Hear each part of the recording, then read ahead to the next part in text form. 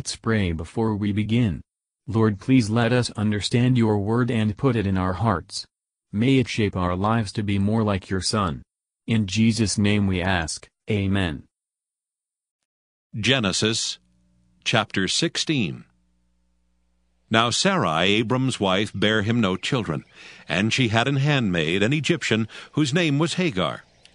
And Sarai said unto Abram, Behold now, the Lord hath restrained me from bearing. I pray thee, go in unto my maid.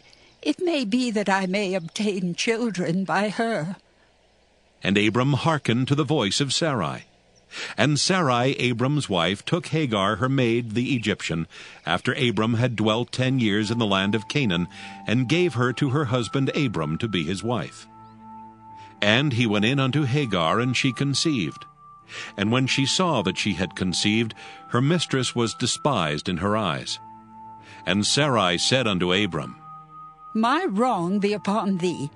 I have given my maid into thy bosom, and when she saw that she had conceived, I was despised in her eyes. The Lord judge between me and thee. But Abram said unto Sarai, Behold, thy maid is in thy hand. Do to her as it pleaseth thee. And when Sarai dealt hardly with her, she fled from her face. And the angel of the Lord found her by a fountain of water in the wilderness, by the fountain in the way to Shur. And he said, Hagar, Sarai's maid, whence camest thou, and whither wilt thou go? And she said, I flee from the face of my mistress Sarai. And the angel of the Lord said unto her, Return to thy mistress, and submit thyself under her hands. And the angel of the Lord said unto her, I will multiply thy seed exceedingly, that it shall not be numbered for multitude.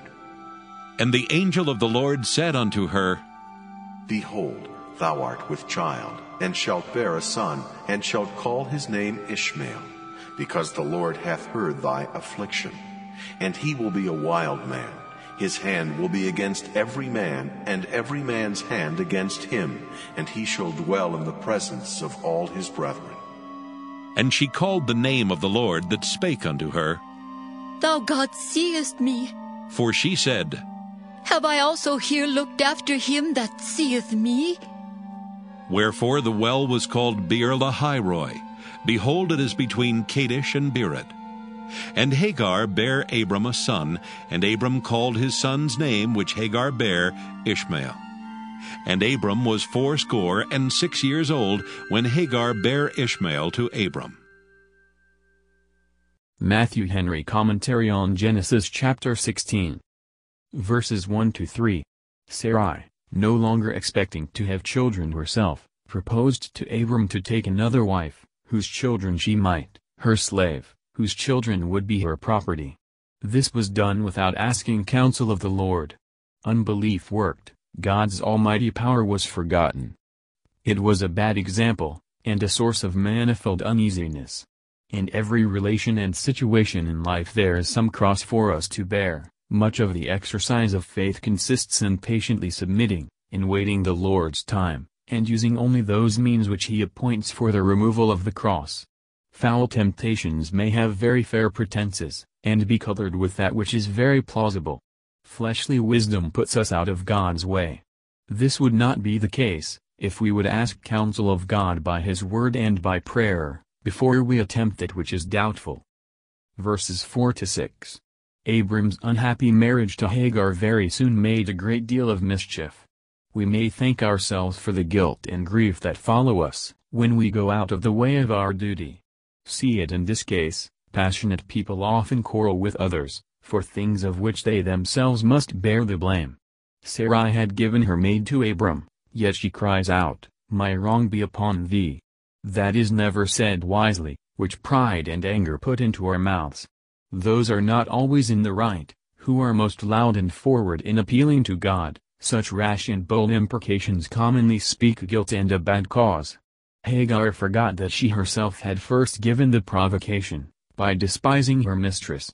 Those that suffer for their faults, ought to bear it. 1 Peter 2 verse 20. Verses 7-16. Hagar was out of her place, and out of the way of her duty, and going further astray, when the angel found her. It is a great mercy to be stopped in a sinful way, either by conscience or by providence. Whence comest thou?